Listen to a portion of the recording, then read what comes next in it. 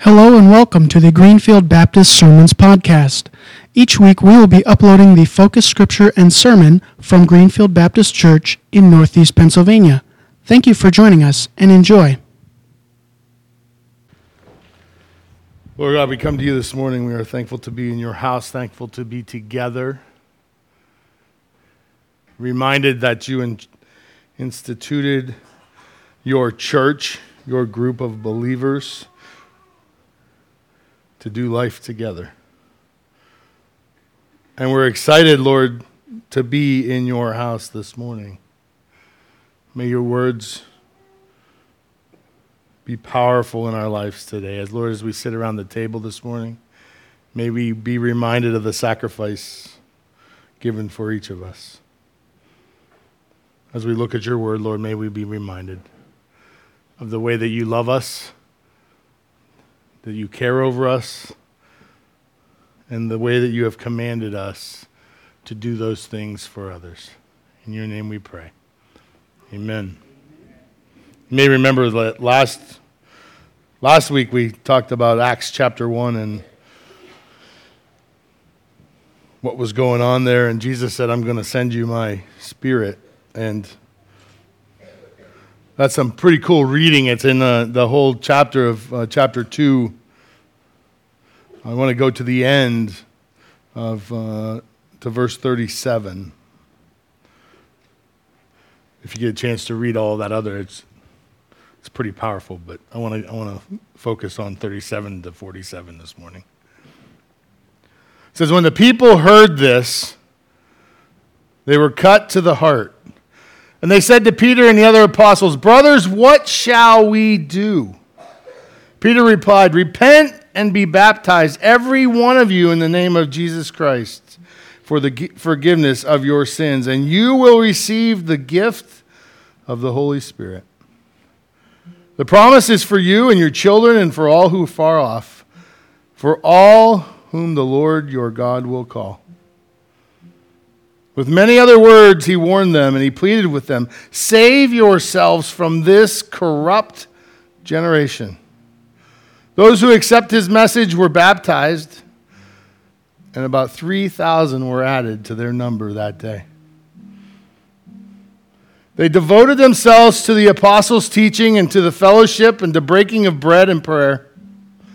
Everyone was filled with awe at the many wonders and signs performed by the apostles. All the believers were together and had everything in common. They sold property and possessions to give to anyone who had need. Every day they continued to meet together in the temple courts. They broke bread in their homes and ate together and with glad and sincere hearts, praising God, and enjoyed the favor of all the people. And the Lord added to their number daily those who were being saved. May God add his blessing to the reading as we prepare our hearts. Lord, we come to that point in the day where we get to hear from your words. That moment, Lord, where we gather and spend some time just listening for your voice.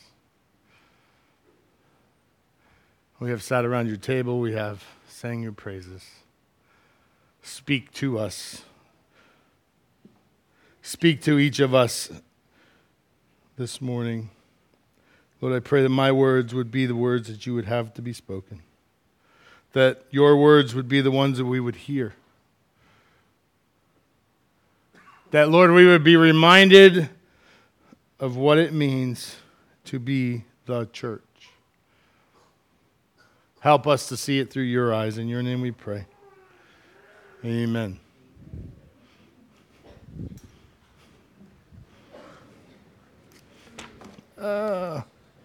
That's a bad day. Thank you. Is there two of them, Ken? Okay. See you, Lou. Dun, dun, dun, dun.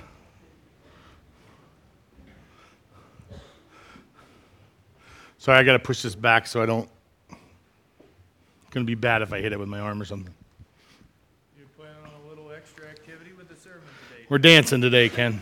Oh, boy. Not really. I'm joking. I knew I should have come in. Do we have a PowerPoint? Can we get a PowerPoint? So I have a question for you this morning. Let's just say for a minute, or maybe a second, or maybe an hour, that you have been given all the resources needed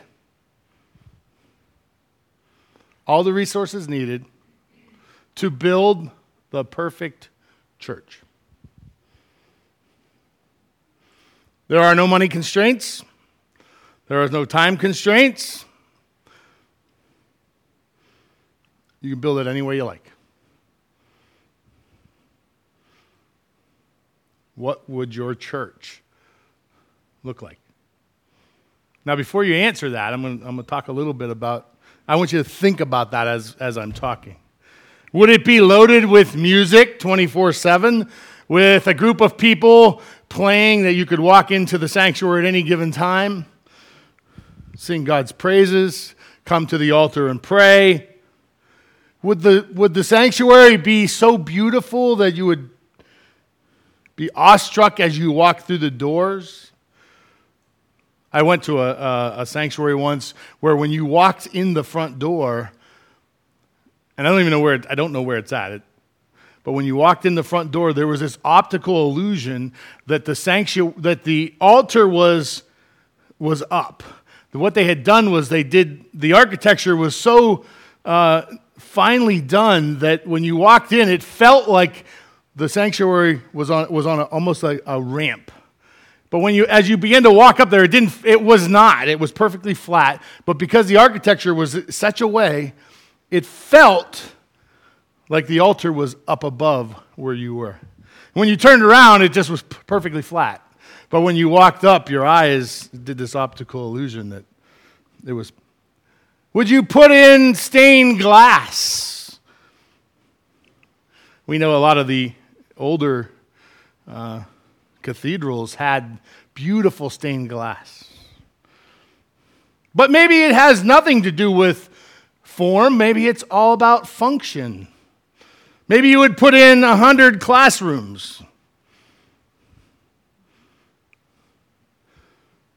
Or maybe you would have 100 programs. What would your church, okay, now this is a moment for you to think and throw a little feedback. What would your church look like? What would the blueprint for your church be? See, because it's really easy to say, well, I just go to my church. But then if you had the chance and opportunity to design that church, what would it look like? Brian, what would yours look like? Crosses all over the front, back door, side, every door? Okay, cool. We only have a couple. We have a couple. Is that all right? Okay, thanks. Just want to make sure we're all right.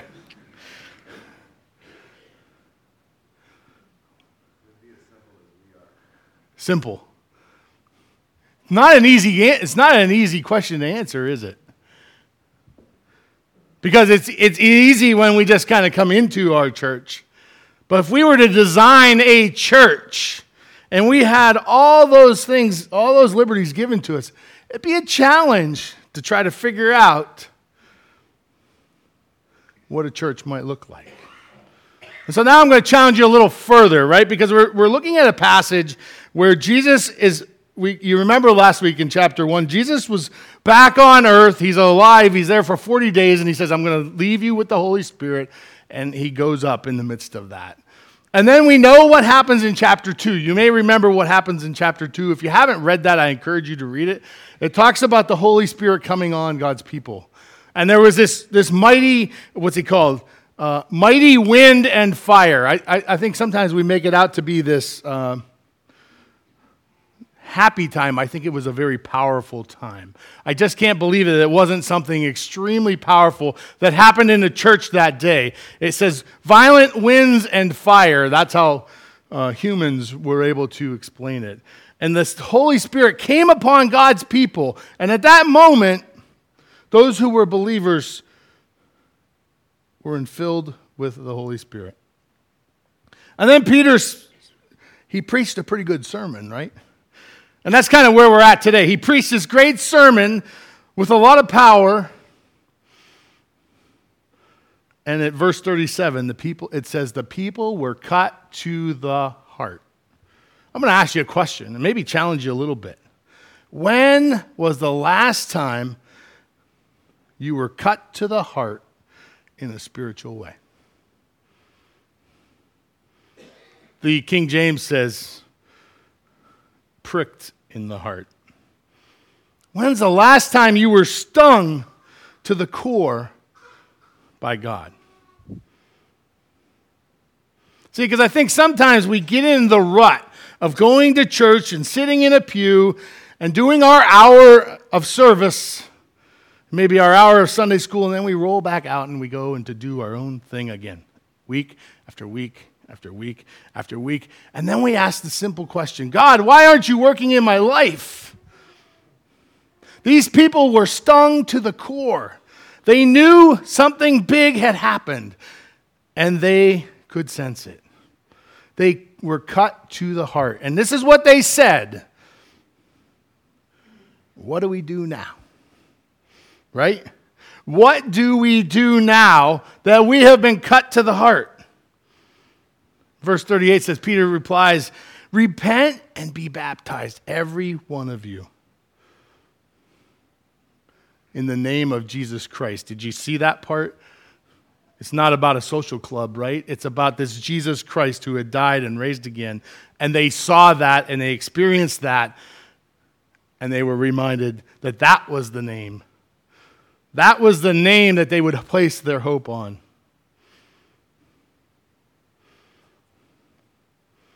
They were stung to the core. And so I asked you that first question, what would your church look like? Maybe we'll put electric shock in the pews. What do you think of that idea? Stung to the core. Right? So what is our church going to look like if it's powerful enough to challenge people's hearts where they are and move them in a different direction? These people did a 180. They said, what do we have to do next? And Peter says, repent. Repent means to turn around and go the other direction. That's all you got to do, he says. Repent. But I just can't get past the part that these people's hearts were moved in a very powerful way. So this morning, my challenge for you is to think about what the church looks like, the blueprints of today's church. And it's my contention that it has nothing to do with the building. And that your church is all about you and the people who are in it. God's church, right? It's not about Baptists. It's about church, those who have decided that they were going to follow Jesus. That is the church. And so this blueprint that God puts out in front of the early church, this is the first church, if you didn't get that. This is the first church. These people are the first people who are going to really be organized and have a group together, the church. And so there are three questions that came out of this passage for me. And the first question is this: is my gospel for everyone? Gospel, God's story in my life. Is my story about God's story in my life for everyone? Verse 39 says this: the promise is for you and for your children and all who are far off. They say that probably had something to do with the Jews who had been dispersed or were going to be dispersed, and just not everybody that would have been right there. Is the gospel for everyone? I'm not asking that question in a deep theological way. There are some who say that there are the elect, those are the ones God calls, and the others are out. I'm not going that far. The scripture says, for all who the Lord our God will call. He took care of that part. I'm asking about your gospel in the world you live in today. You saw that countdown timer. The countdown timer was talking about work as worship. Is your gospel a gospel that someone else would like to be a part of? Does the blueprint of your life look like God in any way, shape, or form? You may remember the Apostle Paul, one of the most prolific guys in the New Testament, who would end up writing, the 13, 14 books, depends on a lot of books, more than half of the New Testament. There was the situation where he was blinded. Do you remember that story? It comes up in Acts 9. We're not going to get to there. We're not going to go that far, but if you'd like to read that story, this is Saul at the time who is persecuting God's people. And he's an intelligent guy. He's a learned guy. And he's driven. He's driven to take out God's people. So much so that he would go to the courts, get a piece of paper that said he could go after Christians, and then he would take out and go after them. Scripture says that he was there at Stephen's stoning, that he held the cloaks of the men who threw the rocks. This Saul, God would use him. So this Saul is going down the road to Damascus. He's headed to cause more trouble, doing what he thought was his blueprint for God's plan, when he was blinded, absolutely blinded. Poof, falls down, blinded, can't walk, has to have his hand held and walked, taken to a place. There's a little piece of that story that's really cool. There's a guy by the name of Ananias in chapter 9. And God comes to him and he comes to him in a vision. He says, Ananias, how would you like that? How would you like to be sitting at your house? And God says, Dan? I'll be like, whoa, right? He says, and this is how Ananias responds. He says, yes, Lord. The Lord says, go to the house of Judas on Straight Street. I think that's a tongue twister. Go to the house on Judas of Straight Street and ask for a man from Tarsus named Saul. He's praying there, and I want you to pray for him, lay hands on him, and his sight will be restored. You know what Ananias' first response to God is? Yikes, right? Yikes. Wait a minute. I didn't sign up for this. I know this Saul. I know this guy. He has a reputation. He's after believers. And you want me to do what? You want me to go and share and stand there and lay hands on this guy who, when he gets his, if he were to get his sight, is going to take me out? And he was challenged, and I don't know about you, but I would be challenged in that moment. If I was there and God was saying, I want you to go to this guy who hates you and lay hands on him so he gets his sight back. But you know what Ananias did? He did it. He went. He trusted God. He realized that God's plan was bigger than his. He realized that his story, the gospel story, would bring Saul out of his blindness. And that Saul, who would change his name to Paul, would flip the world upside down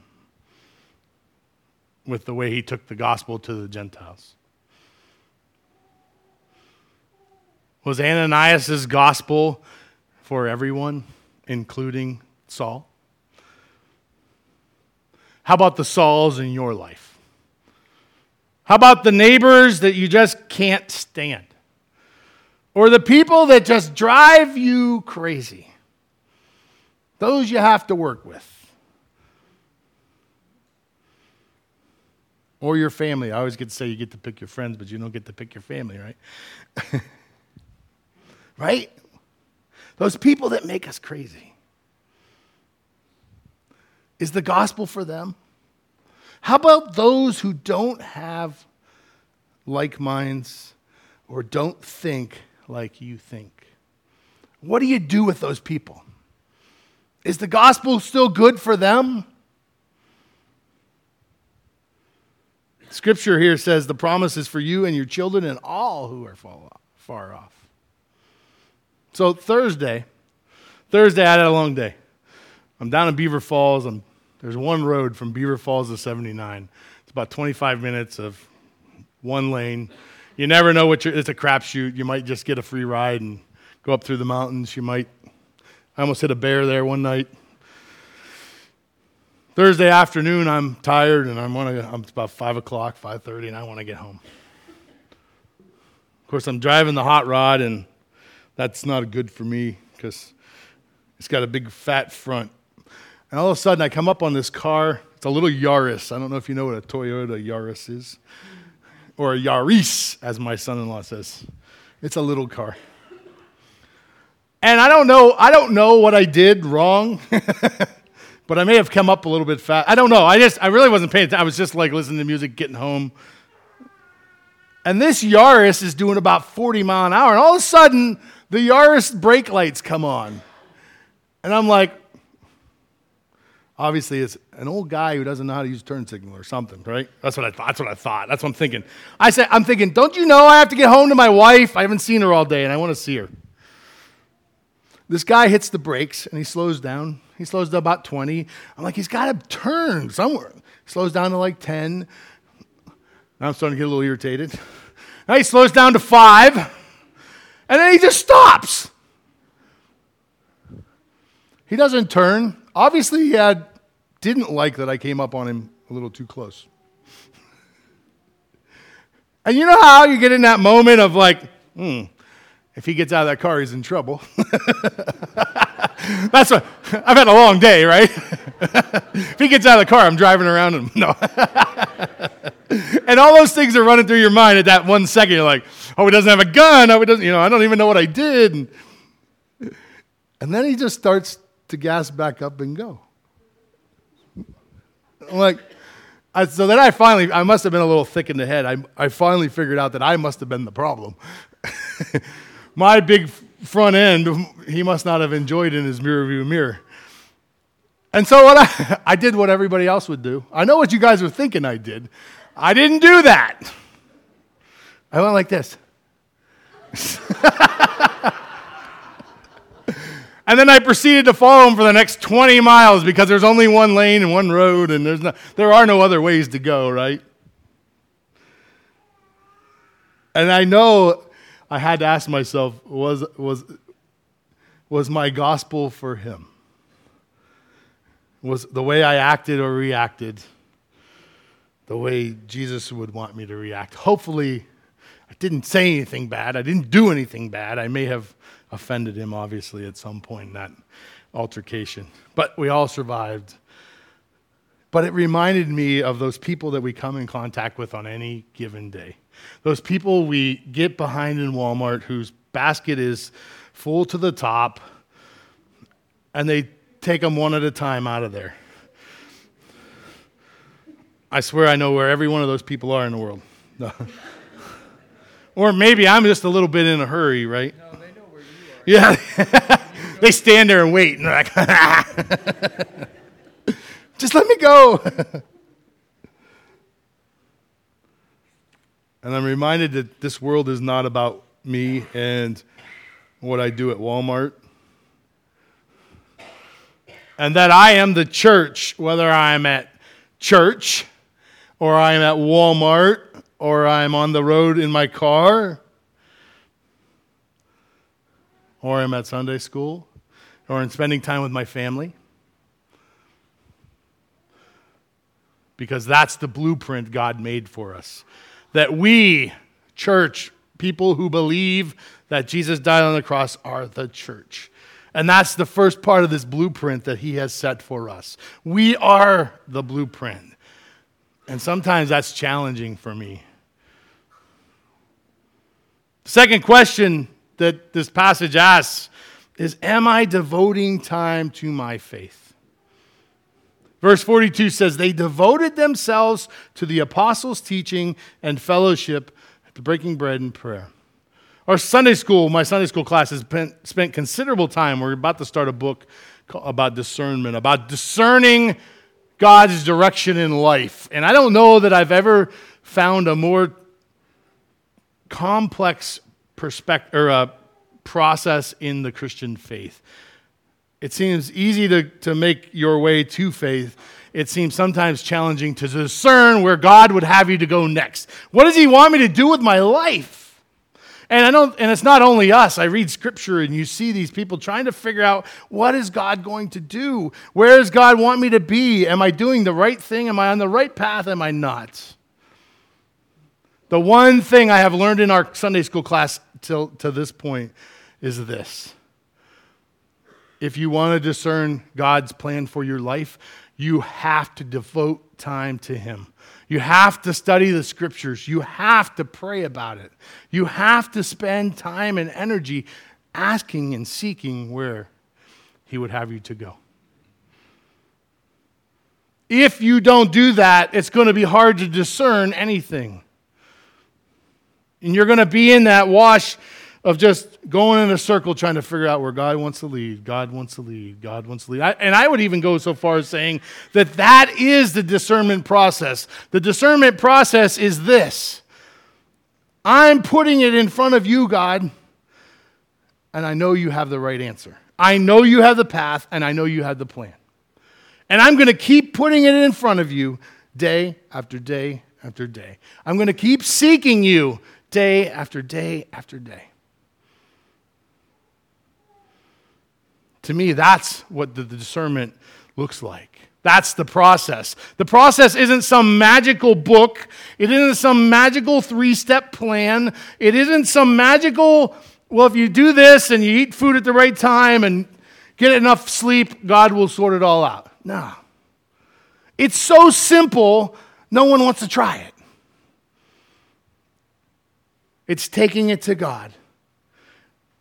It's seeking his face in prayer. It's reading scripture and working hard to understand. And it's fellowship together with other believers. I think we miss that part a lot. Fellowship together with other believers. If you think you're going to grow and never be surrounded or involved or spend any more than 1 hour a week with believers, you are sorely mistaken. This scripture reminds me that they devoted time and energy. They devoted time and energy to their faith. If you look at your Connect card, and I don't usually spend much time or energy on there, I'm going to challenge you this morning. The second one says, I am committing to spend blank days in prayer, scripture. I don't care what number you put there. I'm going to challenge you. I'm going to challenge you to put a number there and see what God does with it. Because my God, he never misses the boat. He never forgets you. He's always faithful. Last Sunday, do you remember what happened last Sunday? This is not a part of the sermon. This is an extra. You guys got a bonus today. Do you remember when we talked about, I prayed at the end, I prayed to God about putting people in our path to share our faith. Do you remember that? We talked about it on Wednesday, and then we talked about it again on Sunday. I need to let you know how my God works. Monday morning, 8 o'clock, I didn't even have to go looking. They came looking for me. I don't know if you know, but we got brand new neighbors across the street. Brand new neighbors. I have not even met the husband. But the wife texted me at 8 o'clock on Monday morning, and she said, I need some help. Would you mind coming over and helping me with something? God put a person in my path. I didn't even go looking for that person. I was sitting in my office trying to behave, trying to get some things done. And God put someone in my path. And I thought, the very first thought was, how am I going to be Jesus to this couple? They're a very young couple. And here's what happened. They had a bunch of millings. There's a bunch of it's road pavement. And it was in a big pile, and she was out there shoveling by hand. She's got 2 little guys, little, like 6 months and 2 years. And she said, is there any chance you could grab the tractor? And I heard you might have a tractor, and you might be able to move it. Of course, I'm not very good at it, but I did move it. I moved it for her. And this is what so she said, let me give you some money for gas. And I said, you know what? My God, he doesn't need your money. He doesn't. He doesn't need your money. And then God opened up one more door that was really cool. Tom Barnett is home. And just happens to be that Tom drives by all the time. And Tom never stops without asking if something needs to be done, if there's somebody out there working on something. And sure enough, doesn't she get another load of millings the same day? And at that moment, I'm outside. I'm not even helping her. I'm like, I'm not going to get this done today. And Tom stops by and he says, do you need any help with anything? And I said, yeah. I said, you see that new couple and I said, take your expertise of flattening driveways out, which I don't have. I said, go over there and be the church. And if you know much about Tom, it took about as long as it took to drive from here to his house, which is a 1/4 mile, to change his clothes and to be on the tractor, and I could hear the tractor coming right back down. And then, of course, old Tom, he doesn't stop there. Tom realizes that after he gets it flat, that it needs rolled. Well, Tom doesn't have a roller anymore. He gave it away. But if you know Cowboy, that's his unbelieving neighbor next to him, 2 houses down. Cowboy comes down the road about an hour later. Here comes Cowboy with a roller. So 3 people have interacted with the neighbor. And God continued to unveil that. And that's exciting to me.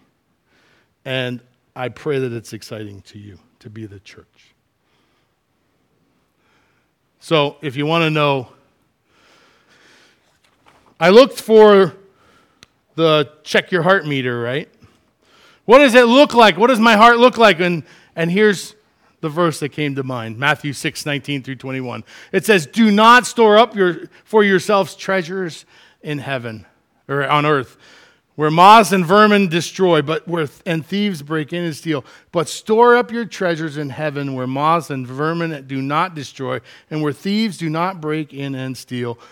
For where your treasure is, there your heart will also be. Where your treasure is, there your heart will also be. That's a hard question. Where is your treasure? What's most important to you today? That's where your heart is.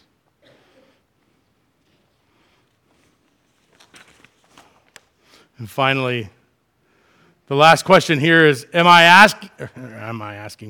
helping to build the kingdom? Am I working to build the kingdom? In Scripture in 46 and 47 says, they broke bread in their homes, ate together with glad and sincere hearts, praising God and enjoying the favor of all people. And the Lord added to their number daily. Maybe the first place we need to do this is with our own people, right? Our own family. Are we sitting around the table, spending time together, talking about God's goodness? Are we encouraging our kids when they have seen God working in and around us? Or even more so, when we have seen God working in our lives, are we sharing that with our kids to help them see that? And when was the last time you invited someone over to share a meal and talk about God's blessings? There's something powerful about sitting around the table, sharing God's blessings. See, I think the problem is it looks a lot more like this than we'd like, right? And even when we do share around the table, we're struggling with the time and the energy, and I hope they leave in a half an hour because I got other things to do. And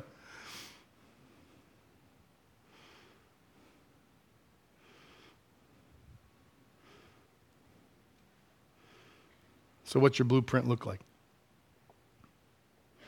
Are we, Greenfield, designed like the original church? Are we doing what God would have us to do?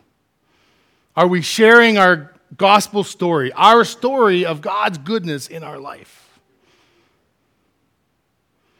Are we sharing that?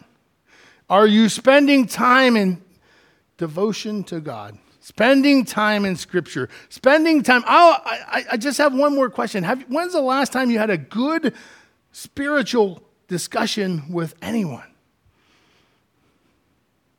Talking about something that maybe bothers you or boggles your mind, or trying to figure out how God is working in the midst of it. Some of the best discussions in my life have been with my wife. And you know what we do? I teased her the last time we went. I told her I put her in a car so she can't get out, and she can't go nowhere, and she has to listen to me.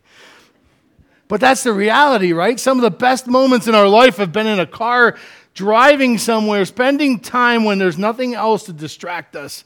And we can talk about those things where God is working and God is moving and trying to figure out where God wants us to be.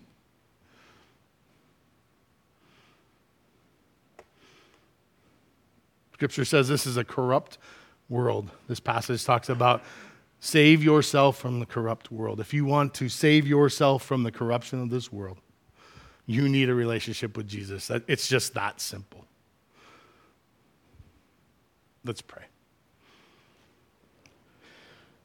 Lord God, we come to you this morning and we're reminded of that blueprint. We're reminded, Lord, that you are such a great and powerful and mighty God, that you love us so. We are thankful for your Son, Jesus, Lord, who would take it to the cross. Lord, for the opportunity that it changes our life. That is exciting to me. It's exciting, Lord, to see where you have moved us. And Lord, the hope that we have versus no hope of a life without you.